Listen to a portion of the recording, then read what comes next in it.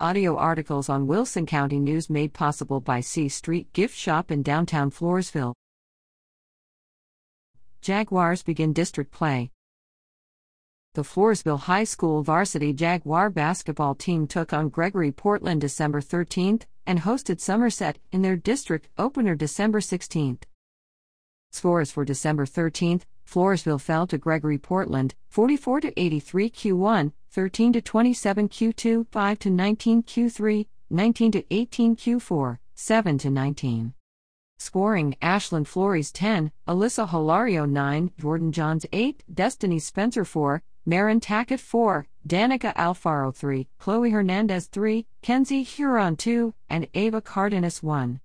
Scores for December 16th: Floresville fell to Somerset, 35-51 Q1, 9-9 Q2, 10-14 Q3, 9-15 Q4, 7-13. Scoring: Jordan Johns 11, Kenzie Huron 6, Alyssa Hilario 6, Gia Johns 5, Destiny Spencer 3, Marin Tackett 2, and Danica Alfaro 2.